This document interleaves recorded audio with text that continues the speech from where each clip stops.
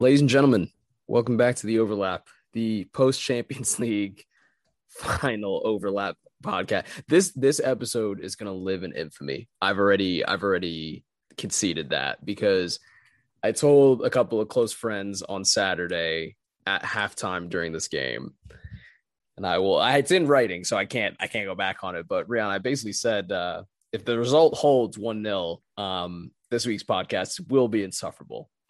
So I'm expecting possibly the worst podcast for me personally today, but for you, possibly the greatest one we've ever done. So I'll just leave it at that. And I'm not even going to say much more. I just want to know how you're feeling, honestly, before I even ask you how you're doing. Just how are you feeling? Just how's life?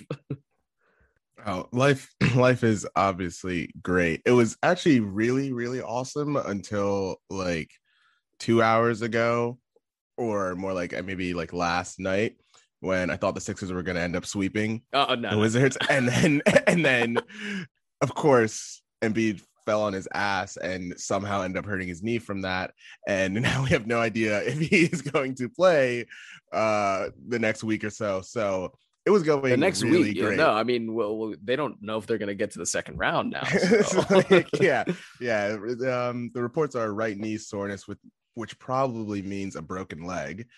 So actually torn right ACL from what I've heard based on considering that prognosis. Considering how medical reports go for the Philadelphia 76ers, they usually do the opposite of let you down easy. But, well, don't anyway, first off, don't discriminate. Sorry, it's not. Yeah. No. It's all Philly sports teams. Let's be very clear. It's not just the Sixers.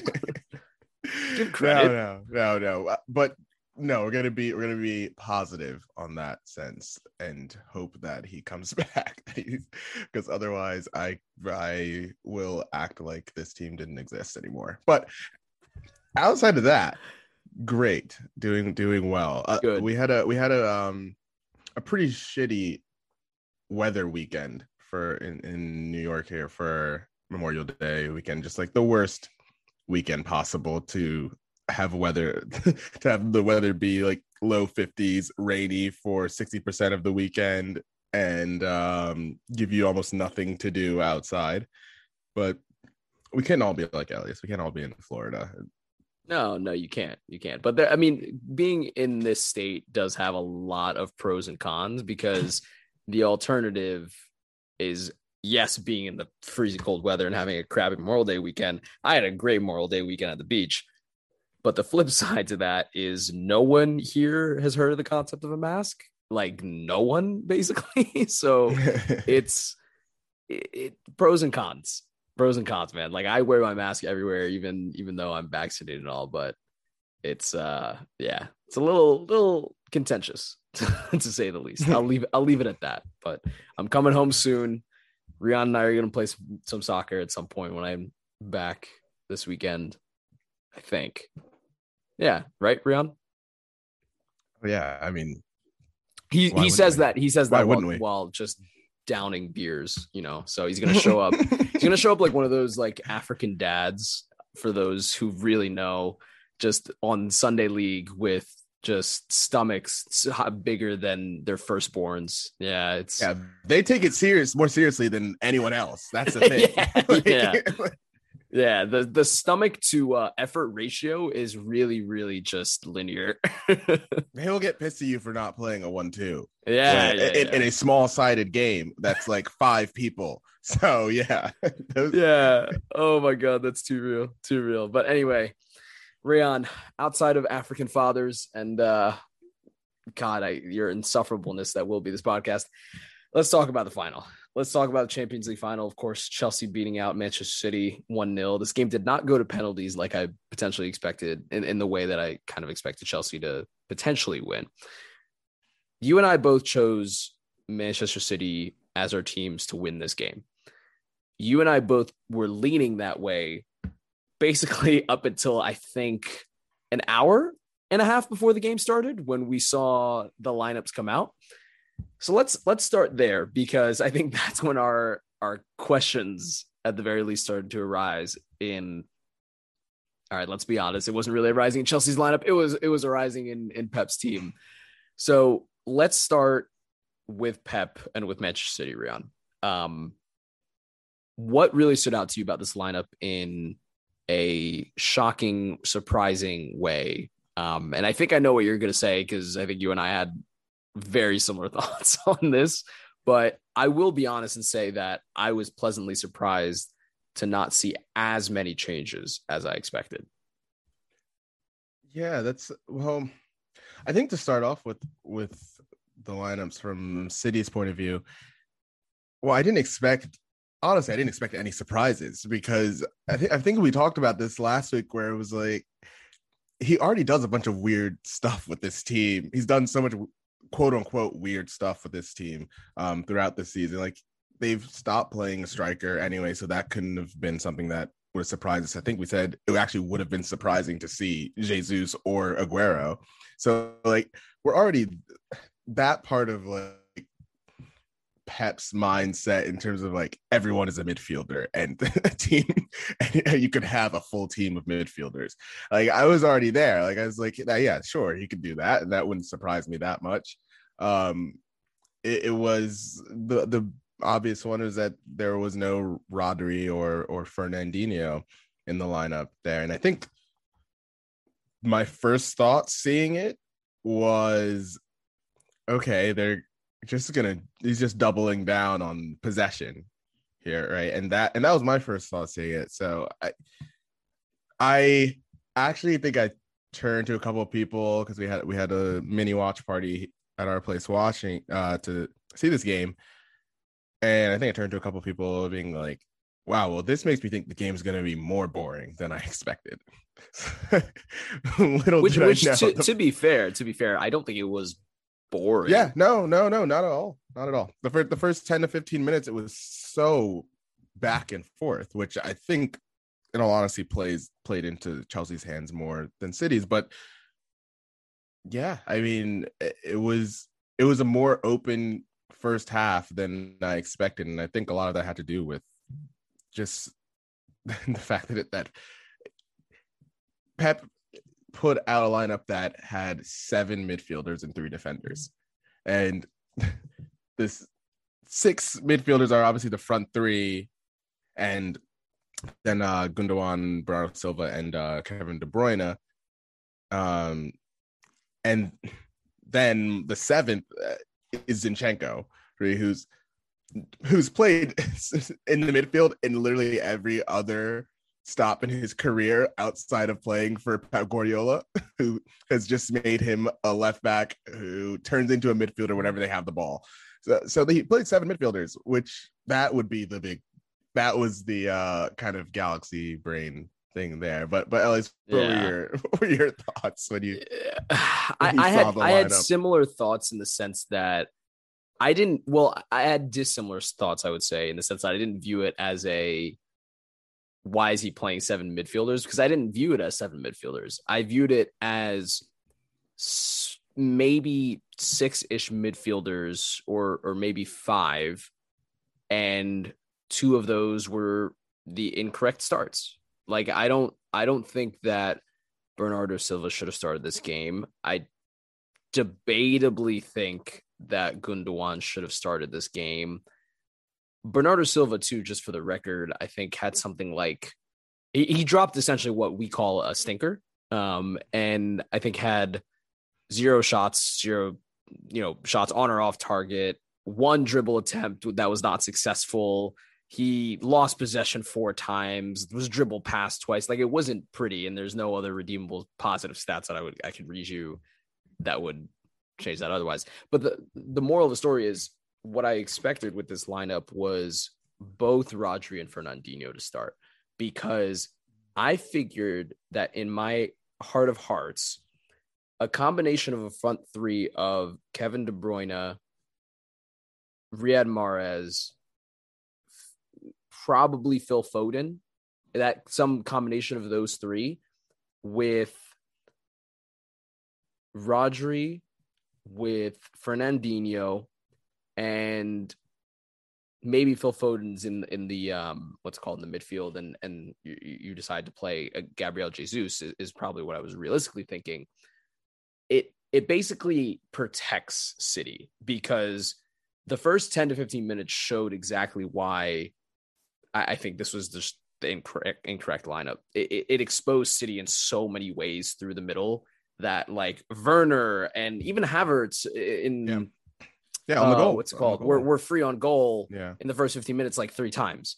Like and there was a moment, I think, I also think the first goal and the only goal showed it perfectly how split that Ruben Diaz and John Stones were as a result of playing Bernardo Silva and Gundogan, who are more attacking minded midfielders. And you basically, it was a numbers game. It was a numbers game. And I think Pep lost that numbers game with the lineup from the start. So that was going to be the point that I made. Yeah. I thought it was also somewhat surprising to see Raheem Sterling. Yeah, and that was who I would have probably replaced with Gabriel Jesus. As much as I kind of rag on Jesus, I think for the purpose of this game, probably would have been more effective. Yeah, I think, I mean, I think Jesus would have been a surprise only in the sense of not expecting a striker, which I will put in quotations for Gabriel Jesus, but a forward of that ilk playing, but. Yeah, I mean, Raheem Sterling, I think, has 1 goal in his last 17 appearances, and for Manchester City, and generally, like the second half of this season, he hasn't been good. Like, I mean, really, like, his confidence seems a bit shot.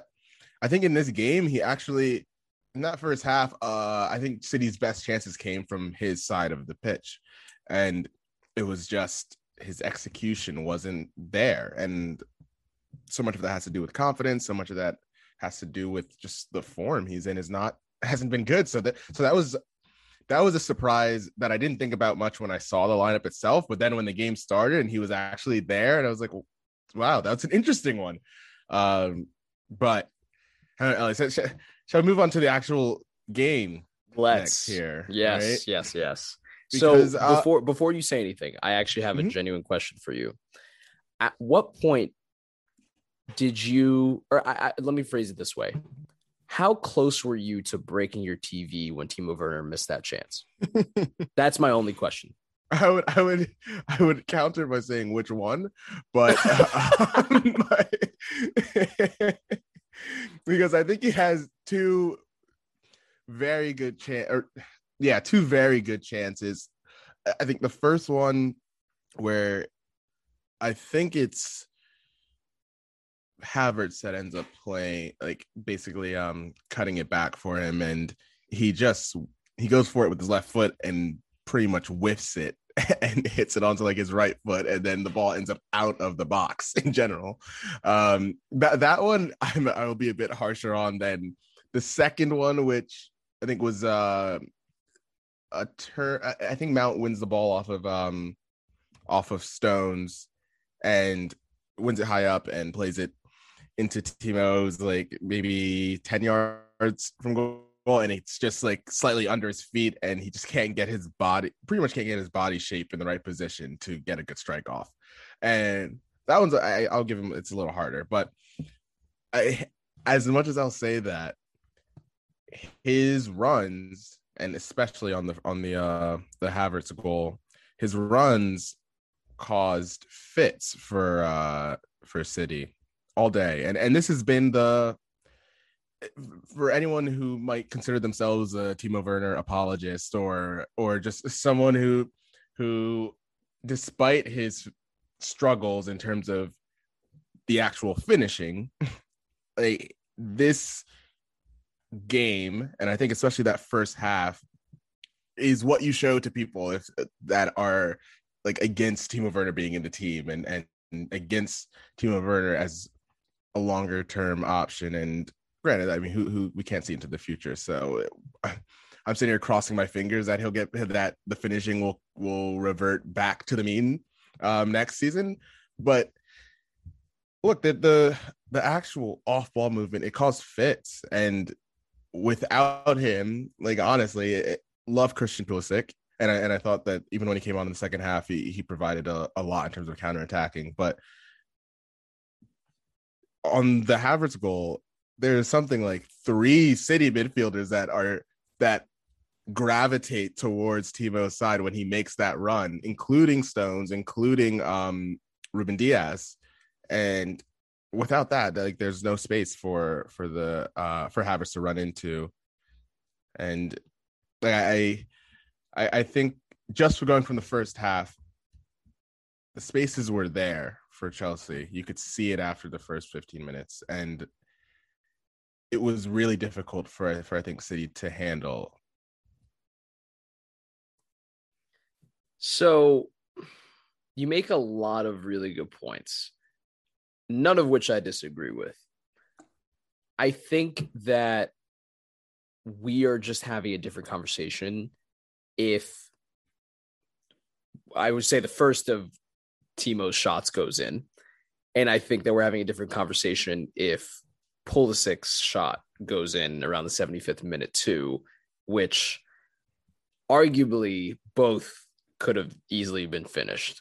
The reason why I say that is because I feel as though Werner and Pulisic have been 2 players in this Chelsea squad this season that have gotten a lot more, I guess, what's the opposite of plaudits? Just shame? Stick. I don't know. Stick. Yeah, stick. Yeah. They've gotten a lot more, but like the counter argument to that is that they, I would argue, potentially created the most chances in this game between the 2 of them.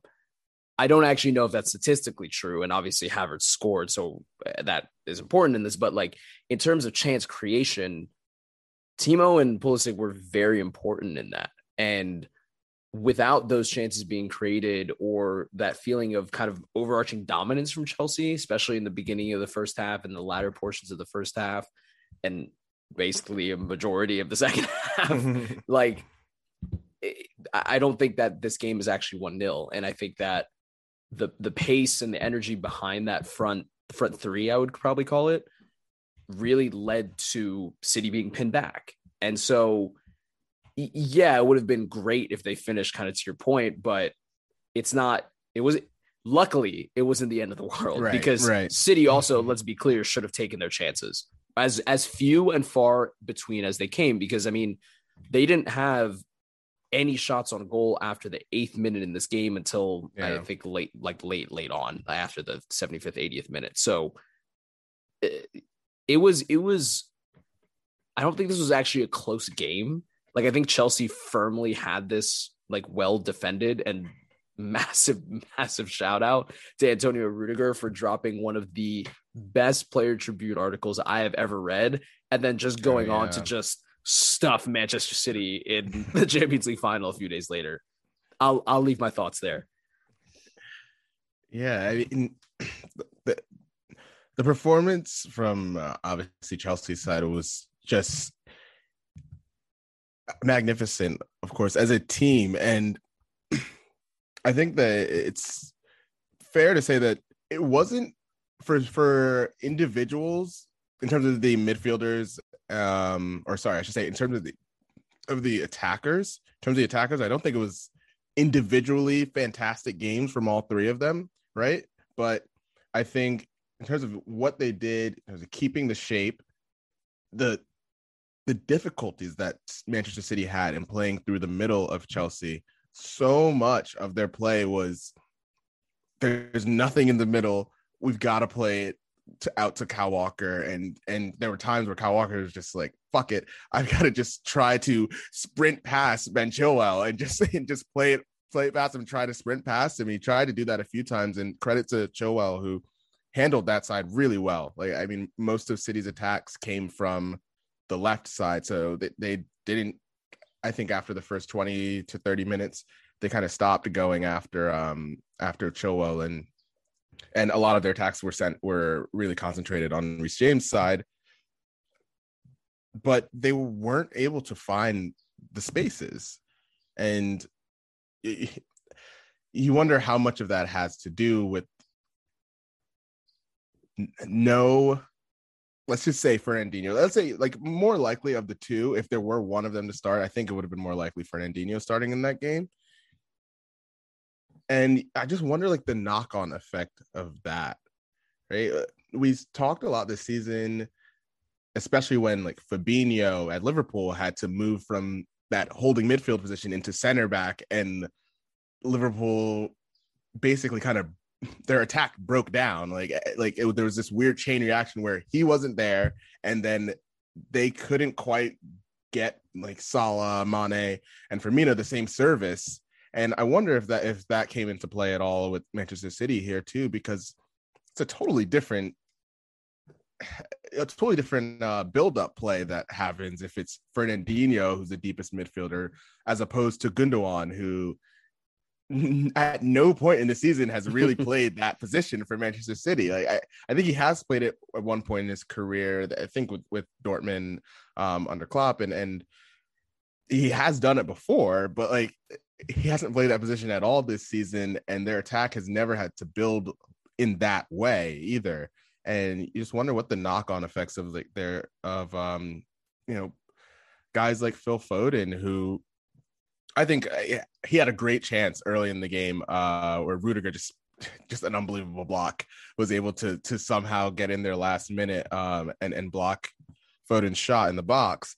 But the first half he was so central, and his best moments this season for City have been like when he's on that left side and when he's in the channels and and running at the defenders and dribbling past them and stuff. But I think he was in just such a clogged midfield there. Yeah, I mean, there was a great shot, though, I will say, of him up against Reece James on the left-hand side. And I mean, early on, he did, play a little bit more in the half space on the left-hand side. But largely, like you said, I think because of the fact that he was so out of his normal position where we've seen him thrive this season, it really led to in the second half, like, I don't know if you got this sense, but it almost didn't look like City were interested in winning this game. Like there was no sense of urgency, especially towards the latter half of the second half, where you were like, you're 1-0 down in the Champions League final, right? Like this isn't something to be proud of or anything. Like you're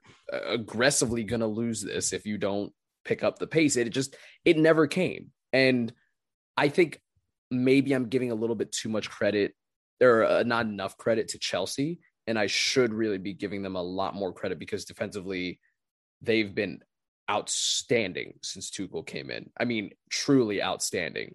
So that has to be a part of it. But it didn't even look like they could change into like fifth gear. Yeah, you're right. You were waiting for like what the customary thing that happens when a great team is down a goal, like the onslaught, the wave after wave of attacks to come and to make it difficult. And like you could really maybe only think of a couple times where like there's a cross that flashes across the box, but one of either like Chilwell or Azpilicueta or Reece James just clears the ball. Like it doesn't get to a City player. Those are like the kind of half chances that I could think of. And outside of that, there was a really, really tough, there's a really tough position that I think Pep put himself in by playing the lineup that he did. When you basically play like those six midfielders without a single one of them really being comfortable sitting back and just protecting the space as a Fernandinho or Rodri might have,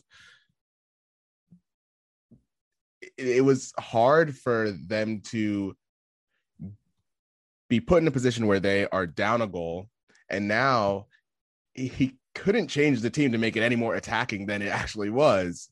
Right? They really went for it, honestly, like in a way that you haven't seen them do in months, like maybe since the first month or two of the Premier League season, right? I think just when that lineup came out, it was like, okay, they're really going for this, and they're really just going to try to keep the ball and just attack. And when that didn't really work in the first half, and they found themselves down a goal, like from there, it couldn't become, it didn't feel like it could become any more like feverish in terms of like the intensity than it already potentially could have been, right? It's it was an interesting one. I mean, the game was, I think, first of all, the game far more entertaining than I would have expected, and I'm going off of more of what other people have said, because I was just like, look, I will probably find this game more entertaining than anyone else because I will be so tense during it, right? But from a lot of people, a lot of neutrals that watch the game, it was, I think, a very fascinating game, even if it wasn't the most like end to end. There were three total shots on target in the game between the two teams. I think Chelsea had two and City had one, but I think it was really, really fascinating and really interesting in terms of seeing what the two teams were trying to do. And I think from a Chelsea standpoint, just a couple of people that I need to give like the shout outs to in terms on the pitch. Obviously, I already said Timo Werner for his great off-ball movement for the game that led to the goal. But Jorginho, a guy who's been maligned heavily by a lot of people, including a lot of Chelsea fans.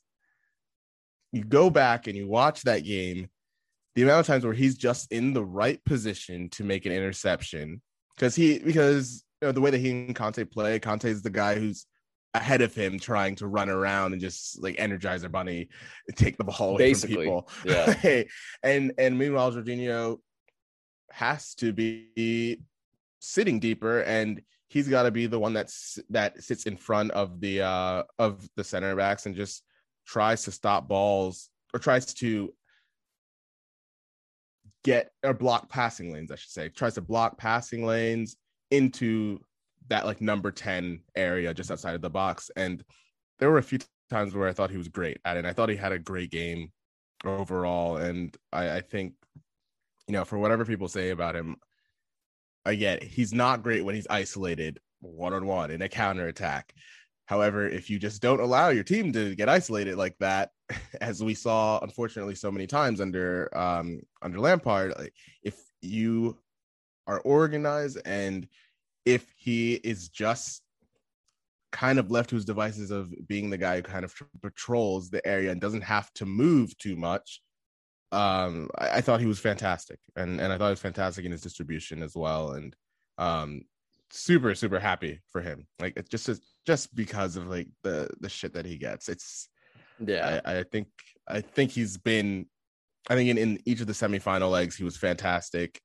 I think the partnership between him and Conte is better than I thought it could have been, and I think a lot of that has to do with also Thomas Tuchel and just the way the team is set up.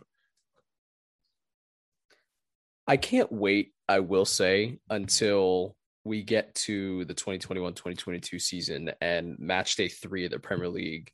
Our third podcast of the season is titled Jorginho Out, for his antics in the beginning of the season. I'm just saying I can't wait for that. But I mean, it's also entirely possible. You cannot tell me it's not. So I mean, I will not be the one ever touting it. But I understand. Like, the guy can get caught very easily, right? And that's a problem. That's a problem. He can get caught, of course. I'll never be on here and defending his athleticism. Let's just say that. Fair. But in terms of just reading the game and making crucial interceptions, he was. I forget exactly where he ranked in this, but when I was doing a research for the team of the year, he was in the top 5 in terms of interceptions for midfielders this season. And it's just, granted, obviously he wasn't more than N'Golo Kante, and we talked about this. There's only like 2 guys who can even touch him. But right. But no, but there's such an obvious like positive of having him on the field, and I just I just want to give him his flowers for this, because rarely do, even when he does play well, we rarely talk about him. But I thought at the end of the day he was fantastic, and I loved seeing. His emotions at the end of the semifinal, like too. He was crying, and then this one too, just bawling. Like I think he deserves this. I think he really deserves it. I really didn't expect you to be such an apologist for. I don't think apologist is the right phrase for this, but like such a, I guess, protector of Jorginho. I don't want to say I'm not that. saying he's the best midfielder or anything in the world. No. Yeah. But No, like, obviously not. I think that there are. I guess Jorginho is one of those players that does a very non-dynamic, singular job very well, and that for what the purpose of this Chelsea season was fit perfectly. I just think that for the future, like that role is going to change for Chelsea, especially as they start bringing in new talent. This summer, which they very obviously will do, and more likely get rid of players like Tammy and Callum Hudson-Odoi. But I think that role requires a little bit more athleticism now, because I mean, at some point, Conte just is going to have to breathe like at some point.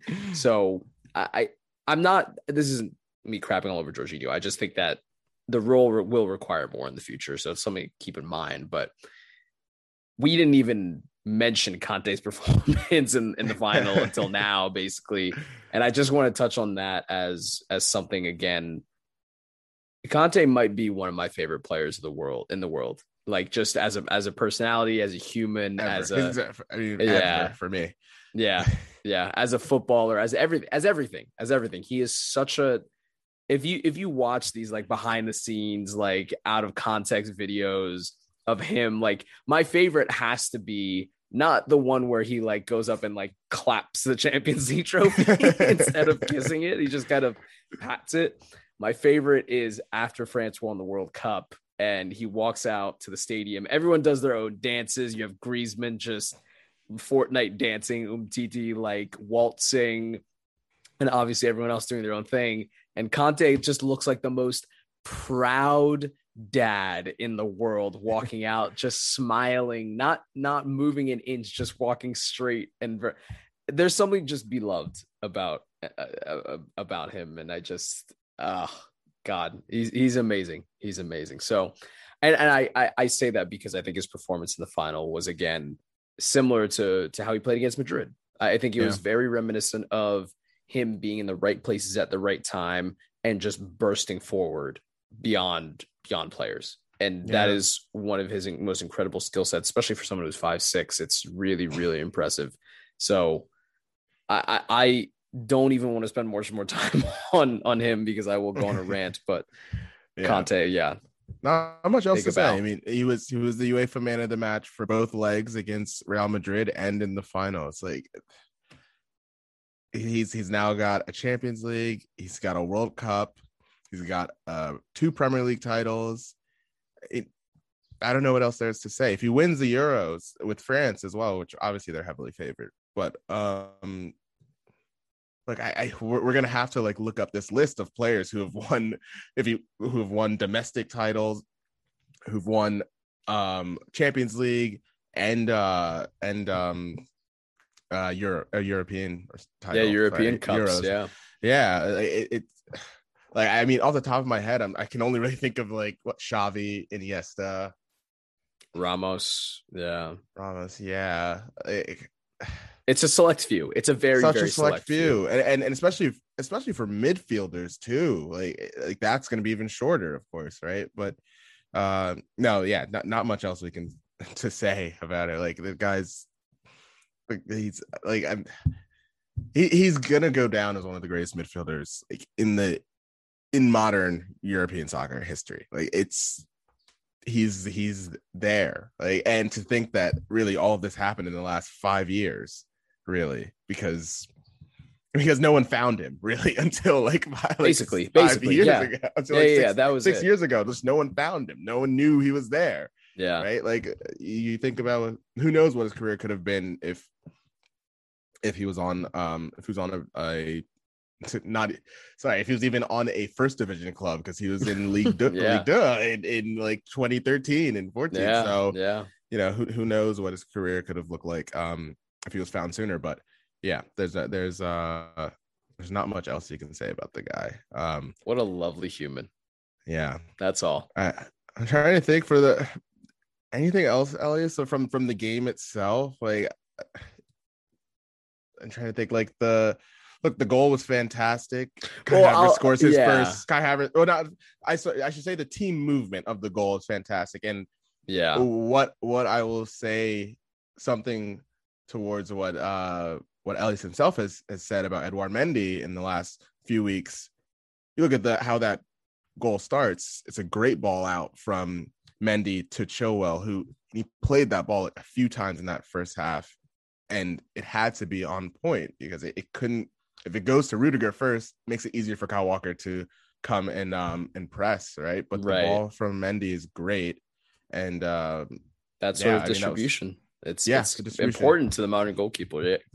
Yeah. And I think the last thing I'll say, I guess in regarding City's lineup or setup there, is I think even with Fernandinho or any of those defensive mids in the game, I think there's kind of two trains of thought to this.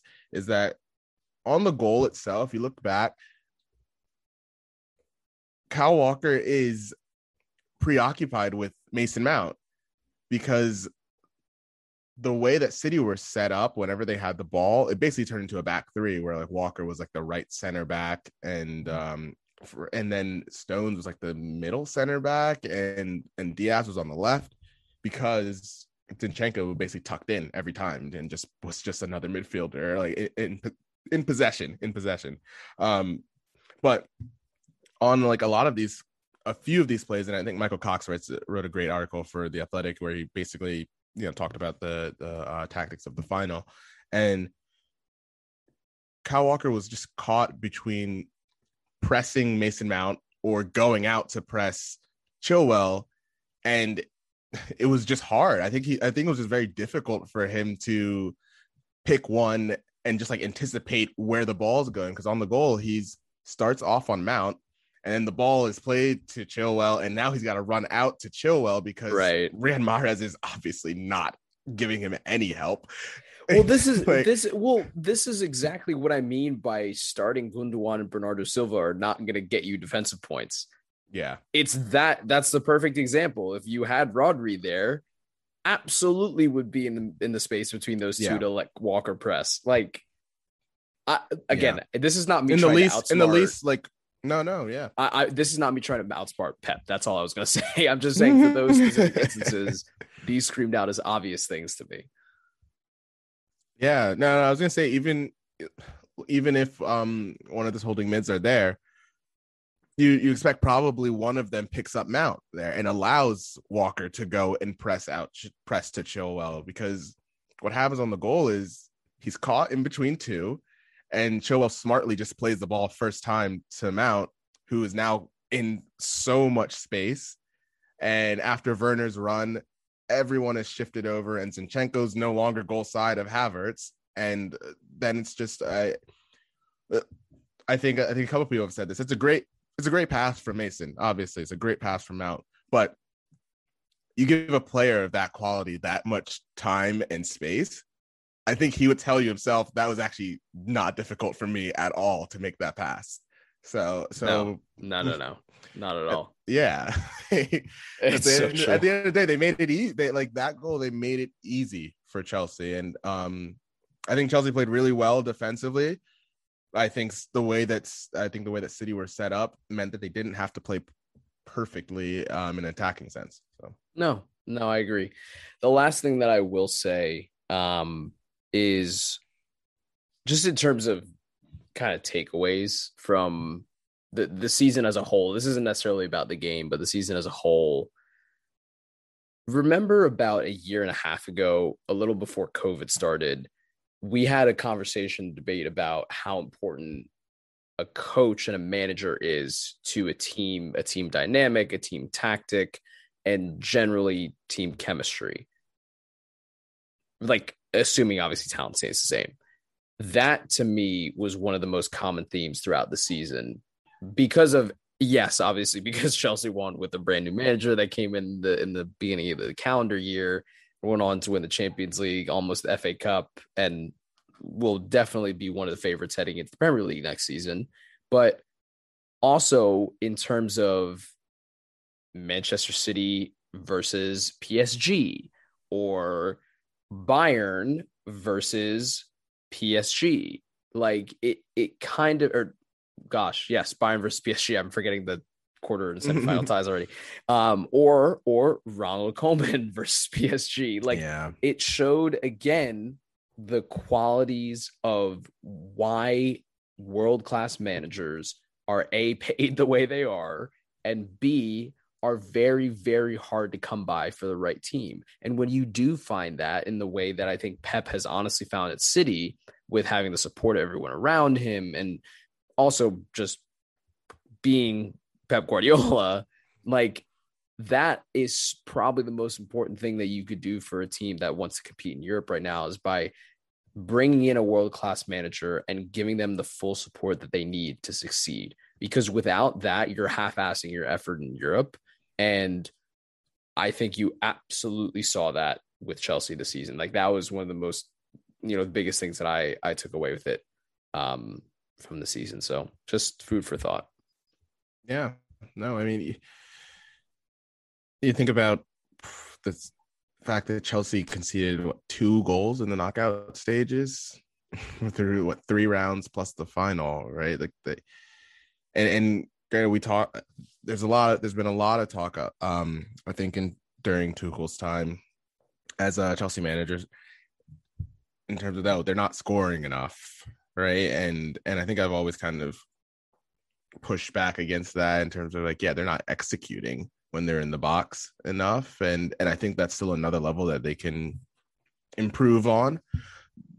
But think about just the organization from this game, like there was no space. There was no space for City to be able to play their 1-2s around the box or even in the midfield.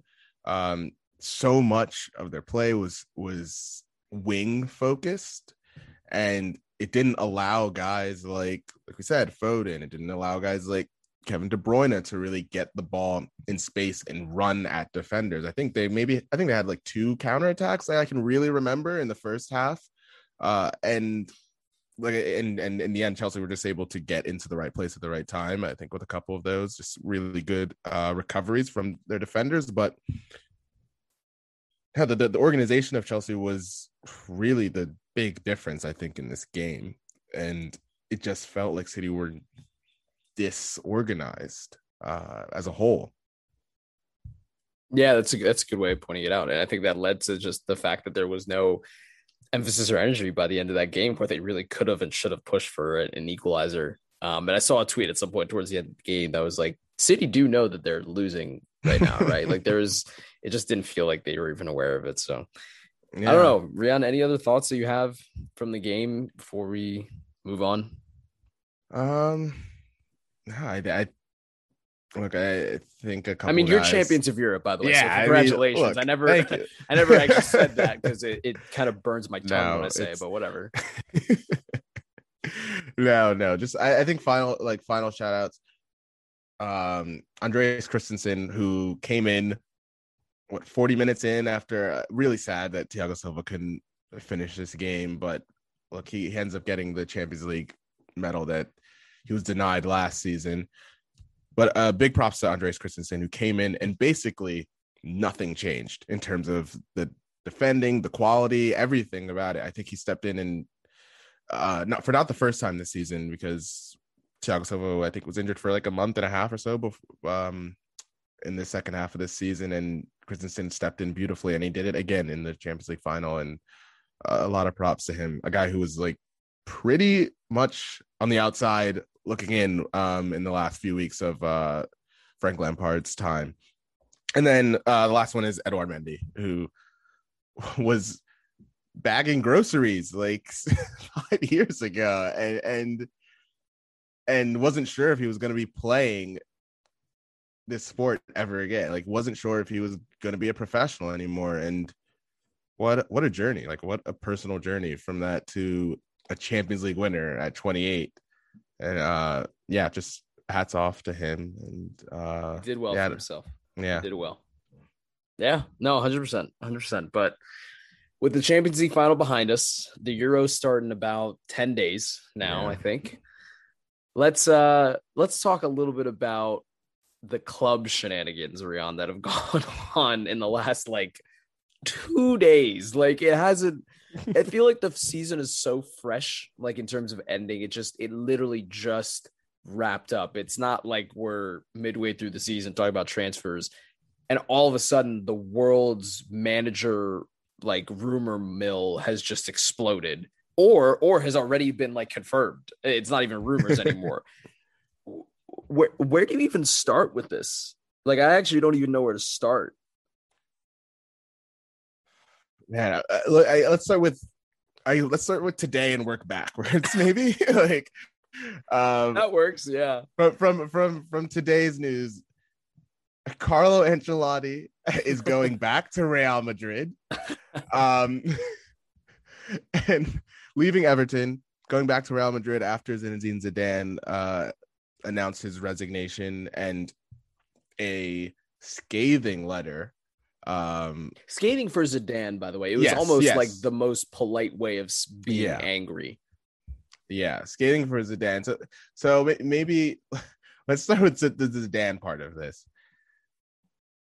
He leaves Real Madrid a second time on his own terms, by the way. Leaves Real Madrid, and I think it was yesterday, or maybe it was yesterday or 2 days ago. Writes a letter in. Else, you're gonna have to tell me which newspaper. I think it was Marca. AS. Yeah, AS.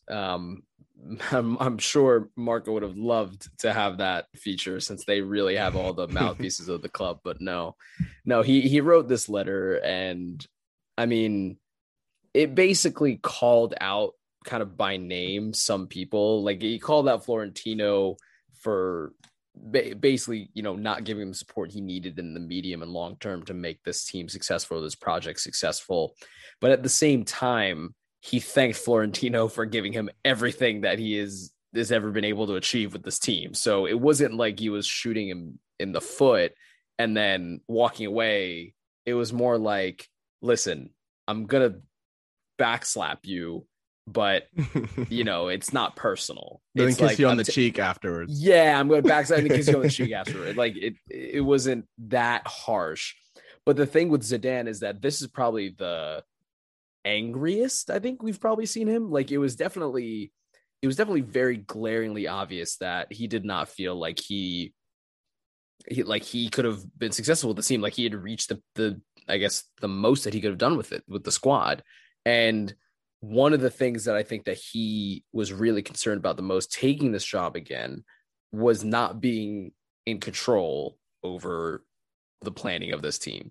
And Florentino, probably to the degree that he wanted, could just never offer him that until, of course, Zidane goes to become the French national team coach in 2 years. But that's a whole different story. Yeah, that's what we're hoping for. Yeah, but the ideal track. But yeah, but it was interesting in that letter too, because he I think he said somewhere in there that he wishes that his relationship with Perez was better basically over the last few months. And you think back to what was it in maybe end of November, around the last stage or two of the group stages of the Champions League, where rumors were flying that if he loses, he's out. Like, yeah, and we know where those rumors are getting leaked from. Like it's it's not the players in the board. It's definitely not the players. Right. Yeah. So you also wonder how much of that really hurt Zidane, and I wouldn't be surprised if it did, especially. No. He said it did. He said it very much hurt him. You could tell that it had an absolutely negative effect on the team in terms of just morale. And you don't want to hear that about your coach. You know what I mean? Like whoever it is, you don't want to hear that unless you really, really despise them for some reason. But like one of the things that he also called out was, I recognize that there are people in the club that were out there to essentially defame him. And Yeah. that's part of why he left too. Like, why would you want to be a part of that environment? When you put yourself in his shoes, I get it. I completely get it. So, it's such a crazy and sad and only Real Madrid and maybe there's maybe only two clubs in the world where something like this could happen. It's like Real Madrid and probably like Chelsea, like where the guy who wins you won you 3 straight Champions Leagues is basically like is things are said behind his back and things are leaked about him having to go, and in the end he's just like, I'd just rather not deal with this. Which brings us to, we're just rolling the clock back to 2014. Carlo Ancelotti, who loved the guy, great vibes guy, great calm presence and stuff on the sidelines. I would ask the question: has he actually coached a team since leaving Real Madrid? I know he's been a coach. I'm not sure if he's actually coached a team since then, but that's actually a fair point. I honestly, I just thinking about. I mean, I always think back to I think the first year when he was the Bayern coach, right after Pep Guardiola was the coach, and guys like I think Mueller and like Cruz were like, yeah, we're just like not really training anymore.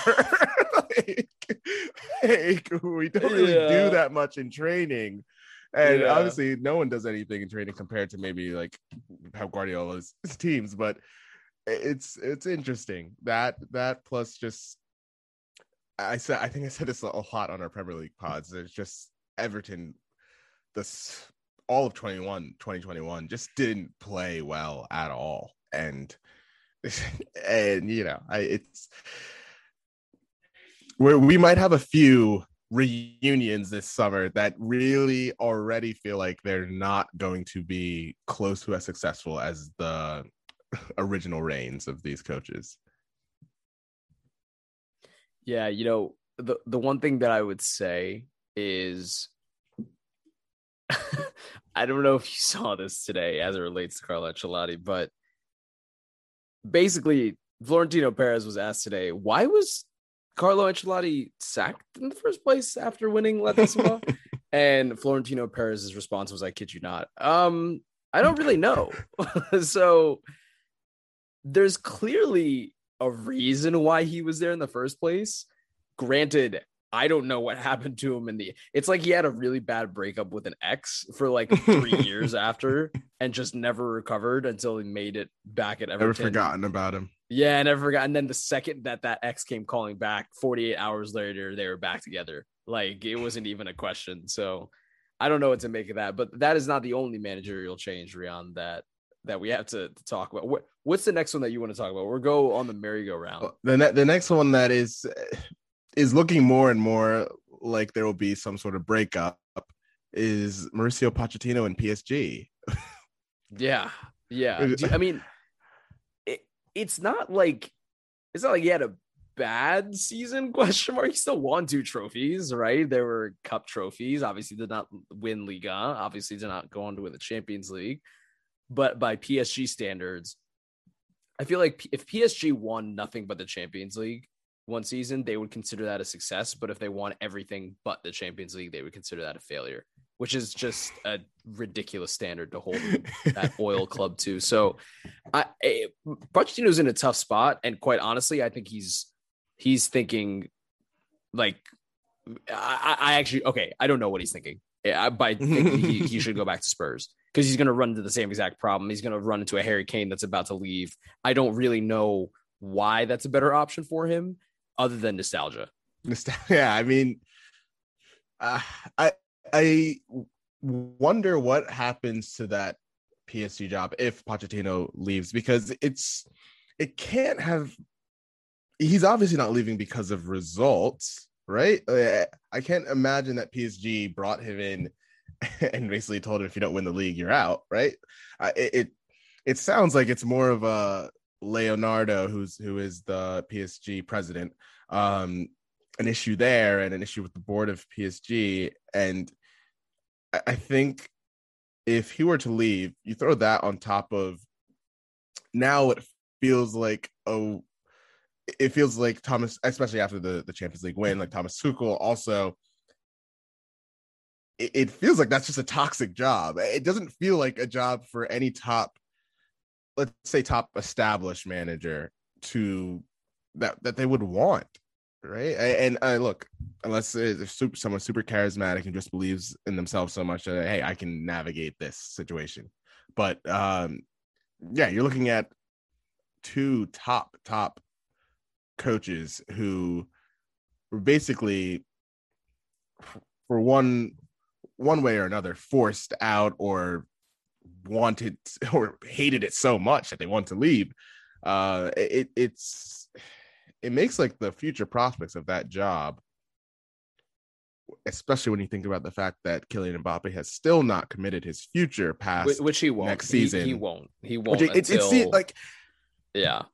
Does he have one? I think he has 1 year left too. Like, yeah, next year's his last year on his contract. That's not gonna be resolved until next season. Let's be very clear. Like, he's either gonna leave this summer or it's not gonna be resolved until next season. So I mean, I shudder at the possibility of us getting to December and Mbappe has still not signed a contract and he leaves on a free. And he leaves on a free. I shudder at how the shameless God. twerking that will happen in boardrooms to get Kylian Mbappe to sign a contract. My God. I don't even want to think about it because there's just gonna be smut all over football Twitter. Like, honestly, it would be ridiculous. It would be ridiculous. Shameless Twerking is the title of the podcast, by the way.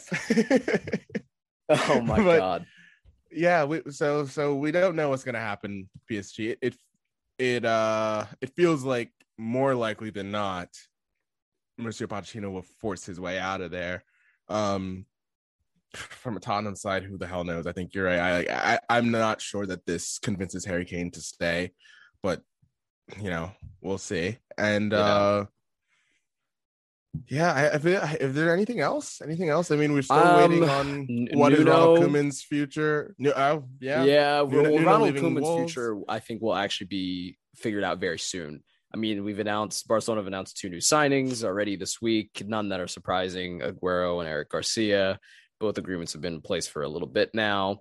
Next week, Laporta, during his press conference this morning, press conference about Eric Garcia's arrival, was talking about new arrivals, of which is to be expected. One, Yaldum is one of those to be expected. The other, we don't really know, but he said expect new announcements next week. So I'm more interested to see who's sold in the next couple of weeks as the Euros kick off, which is just, imagine getting like into the dressing room if you're like Martin Brathwaite after like a game with Denmark and you just see like 30 missed calls from your agent and like Twitter notification, Martin Brathwaite sold to like West Ham, and like, what do you anyway, that's just a thought I had. But to go back to the point I was going to, he's got to be sweating already with with a certain 34-year-old best friend of the best player on the team. Yeah, that's a tough situation to be in. I mean, I love Martin Brathwaite as a person. Actually, I think he's one of the most wonderful people on the team, but quality wise, unfortunately not there. The last point I'll make about managers, Nuno, I think, is definitely going to be highly valued by either Everton or Crystal Palace. I think would be the obvious moves for him. I don't know which is better. I would personally argue Everton could be better just because the squad is a little bit more solidified, and I think he'd have a little bit more freedom over freedom in terms of actual power, and then also financial freedom to choose who he really could play and bring in and sell. So I would love to see him back in Spain. I just don't think that's going to happen, unfortunately. So feels like an appropriate step up, I think, from Wolves to Everton. Yeah, Everton's moving into a new stadium in I think in a year or two. Exactly. And so, I obviously will always tout that I think Graham Potter should get the job, but I think this is actually the perfect time. I think he was the favorite, right? I think if you're choosing between Nuno and Graham Potter, I think those are two great choices. Yeah, those are two great choices, honestly. What about Big Sam? Club forward. He was already at Everton. Spain, I think, for like a few months before. Was he like really? I look. I think he was an Everton manager for like 3 months or something. I'm gonna after the break. I'll let you know. Okay, I actually don't. I but genuinely did not know that. But anyway, all right. Well, let's take a break and we'll talk a little bit about our learnings and our musings from the season. I guess over the last couple of months.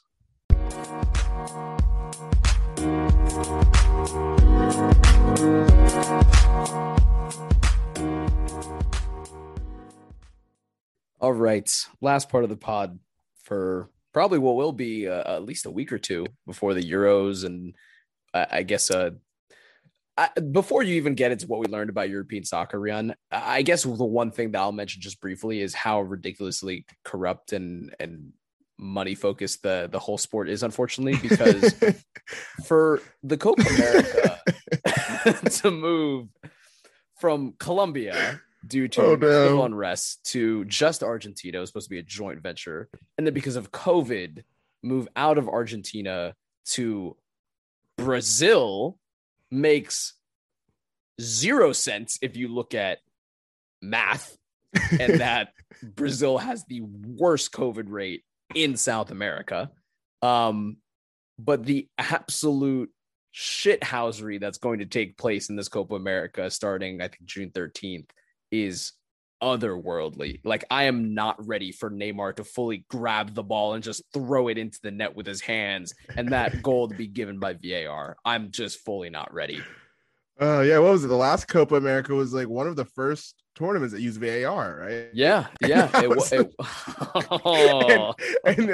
went, and obviously it was normal and went perfectly, and no one was upset. So yeah, no, that's exactly what's gonna happen this time around. Are you kidding me? So anyway, that's one of the that's no fans, right? No fans, fans, and because probably no one asked any of the Brazilian citizens if they wanted this. So yeah, they probably don't even. What's the point of letting them in? No, this is a shady backroom deal done by Comball, basically 2 days ago, like or over the weekend. Because somehow Bolsonaro's probably getting kickbacks from this. Oh yeah. Probably, definitely. It's called a royalty. Get it straight. But yeah. Anyway, that's actually one of the things that I learned about European soccer based on the whole Super League, which I'm partially convinced that none of our clubs are officially out of. But anyway, I'll yeah. No, that's right. Yes, no. I didn't say anything. Nope, not. Shameless Twerking is still the title of the podcast. That'll be the focus. It's okay. Hey, they said it. Said it. Yeah, that's true. Yeah, no, we can. I'm sure that we will not hear the end of that this summer for sure. No, but yeah, moving on to so the things that I wanted to bring this up because over the last couple of weeks I've been thinking about like, wow, like this season was ridiculous, obviously, and draining, I think, in terms of just watching and talking about it. But it is interesting now. Like Alex and I have been doing this podcast for almost 2 years now, and I feel like at the end of the seasons, I feel like we're learning a bit more about just like, I don't even know, abstract things, whatever it might be. Just from talking and then watching it a lot too. So it's nice to do a little self-reflection at the end of the season, and especially because this might be our last episode for a couple of weeks. So I just want to talk about like a couple observations from this season and what we kind of learned from the season of European soccer. And I guess I'll start off from myself. I think I might have mentioned it last week when we were talking about the Europa League final. Is I think man management the value of it from my own point of view has definitely gone up this season. When you think about, I still find it hard to believe that Manchester United finished second so comfortably, and I think a lot of that just has to do with, look, Ole just kept everyone happy. Like at the end of the day, he kept everyone happy. Like guys like Luke Shaw, who I think was mentally just like not in a great place a lot of his Manchester United career. And this last season or two, he's been kind of brought back to life, for lack of a better term. And I think that Liverpool's they're just kind of almost Zidane-esque black magic of somehow getting into the top four, being down five center backs during the season. There's almost nothing that should have led to them making the run that they did at the end of the season outside of just, I feel like Jurgen Klopp not allowing them to get into that kind of headspace that they couldn't do it. And granted, they got a lot of help, obviously, but by the end. But I think to be at the point that they were in the middle of the season where we were like questioning, gosh, is there just burnout from this team? And it does something have to change, whether it's the manager or the core of this team? And it all turned around. And I think a lot of that has to go down to just the man management, the just intangibles, I think, of soccer. That's really, as any intangible is, hard to measure. And I think that was kind of like one of my two like biggest observations from this season. One of the things that in the future that should be weighted a bit more, just a guy who has emotional intelligence. And I think that's what you can attribute to both Jurgen Klopp and Ole Gunnar Solskjaer. Yeah, and you definitely harped on it a lot this season, like man management over, I don't want to say over tactics, but can overcome quality, a certain gap in quality. Not, it's definitely all relative, but it can overcome certain displays of quality, i.e., Europa League final being a perfect example of that. So I think you're absolutely spot on. But I know there's a second one. I don't know if it's more important, but I know there's a second one that you had in mind. Yeah, but second one is, and look, it's probably been like this for a while, but there is no prototypical center forward. I think that we expect every center forward to be just goal getter. They're just going to be your guy who gets every single one of your goals. And I think that we already been given the warning signs of this. Look, just start from Lionel Messi, like a guy, granted, great goal scorer, obviously, but in terms of a guy, in his case, I should say, who can do so much more than that. And I would even go as far back as you look at those teams with David Villa, who's more of like an actual quote unquote prototypical center forward who played very well with like Lionel Messi, because Lionel Messi was not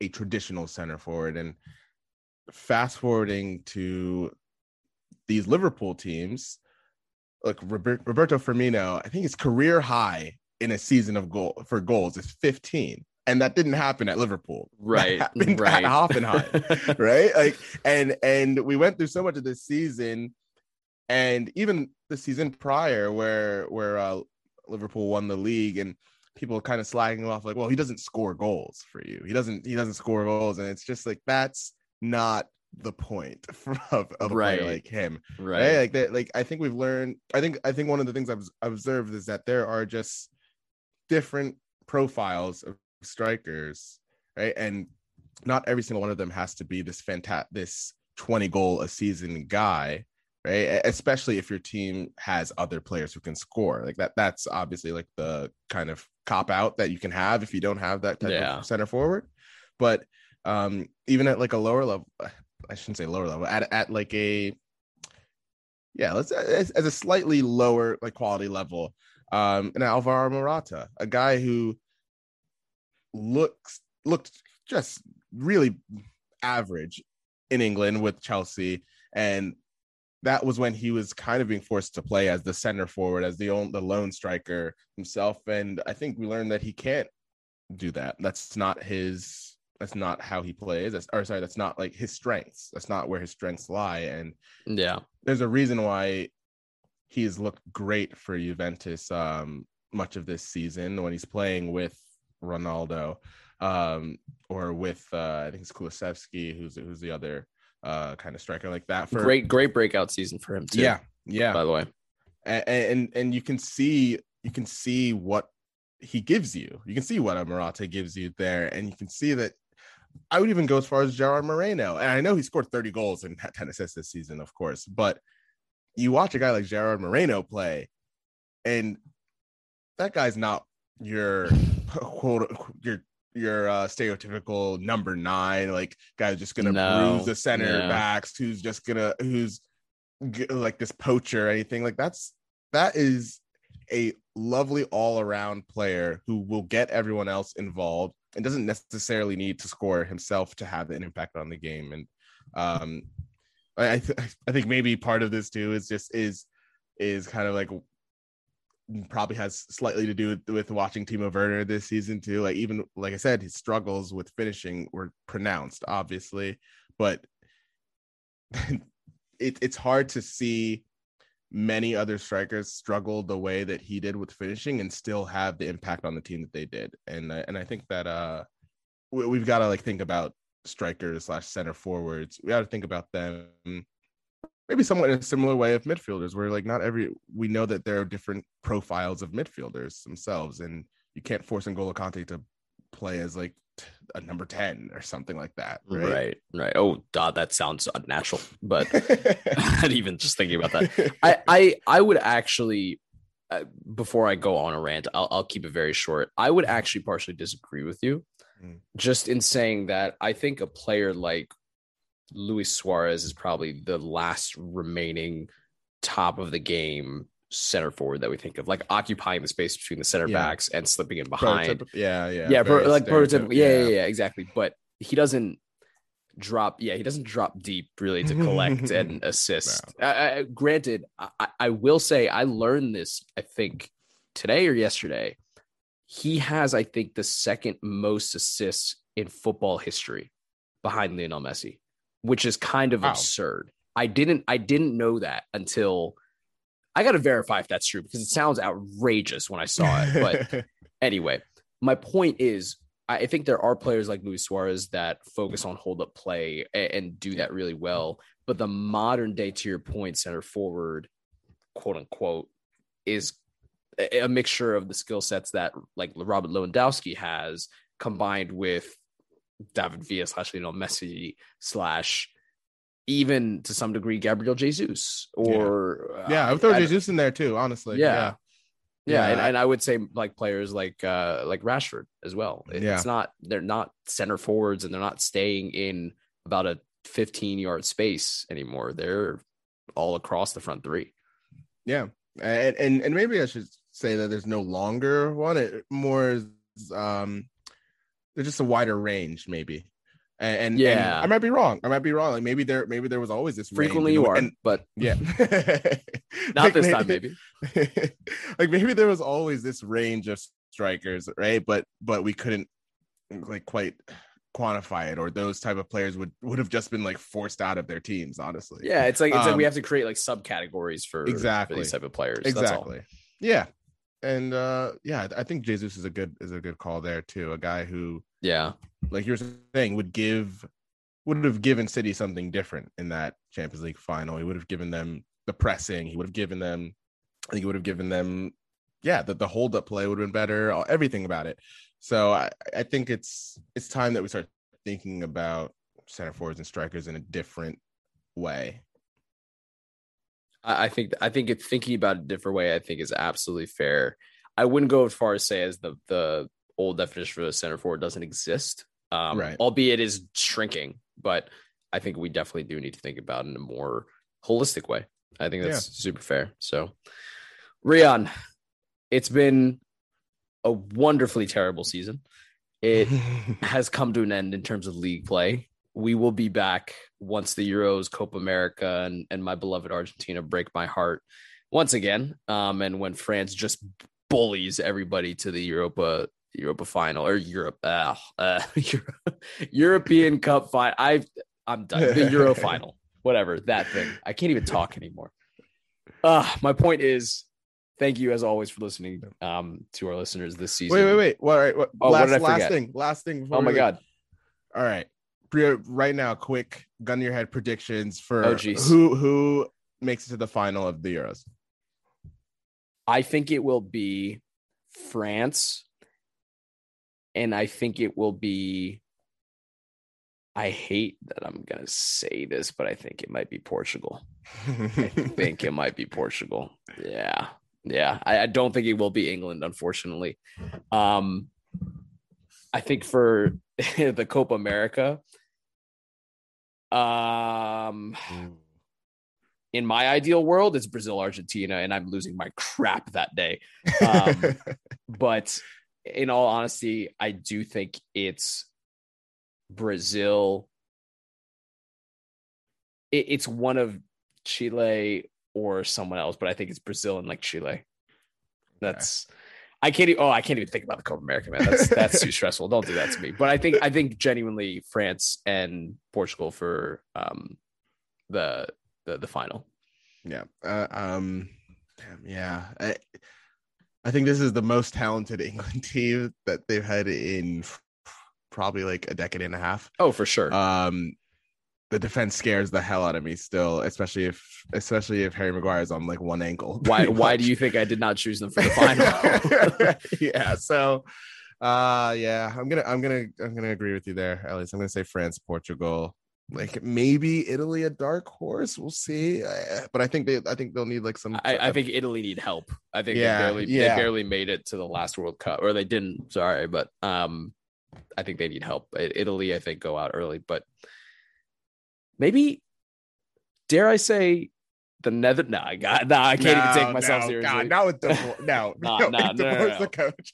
No. De Boer's the coach, and no Van Dijk. They're totally out of the picture for me. Oh, for sure. But anyway, can I now say goodbye to our listeners? Oh, of course. Oh, amazing. All right. Well, thank you as always, guys, for listening. We'll be back during the national team competitions and international competitions that I guess encompass the Gold Cup and everything and anything in between. So Nations League finals for CONCACAF this weekend. Yeah, that's true. I think this is like the sorry again to interrupt. Goodbye. But no, good. This is a lot. This is I would say to people out there that they actually should try to watch. It's just the semifinals. I think it's on Friday, and then the final might be on Sunday, and it might be the U.S. and Mexico, like more than likely the U.S. and Mexico. Yeah. And I would also say that the Gold Cup, it's looking like probably a fair amount of the European-based U.S. national team players might not play in that, so they can get some sort of rest this summer. Right. So yeah, that's the big one for the summer. Can't wait. Well, I mean, I don't really care about the Nations League personally, but I can't say that on the podcast, even though I just did. So, all right. We'll be back in a couple of weeks. See you guys. See you. Thanks, guys.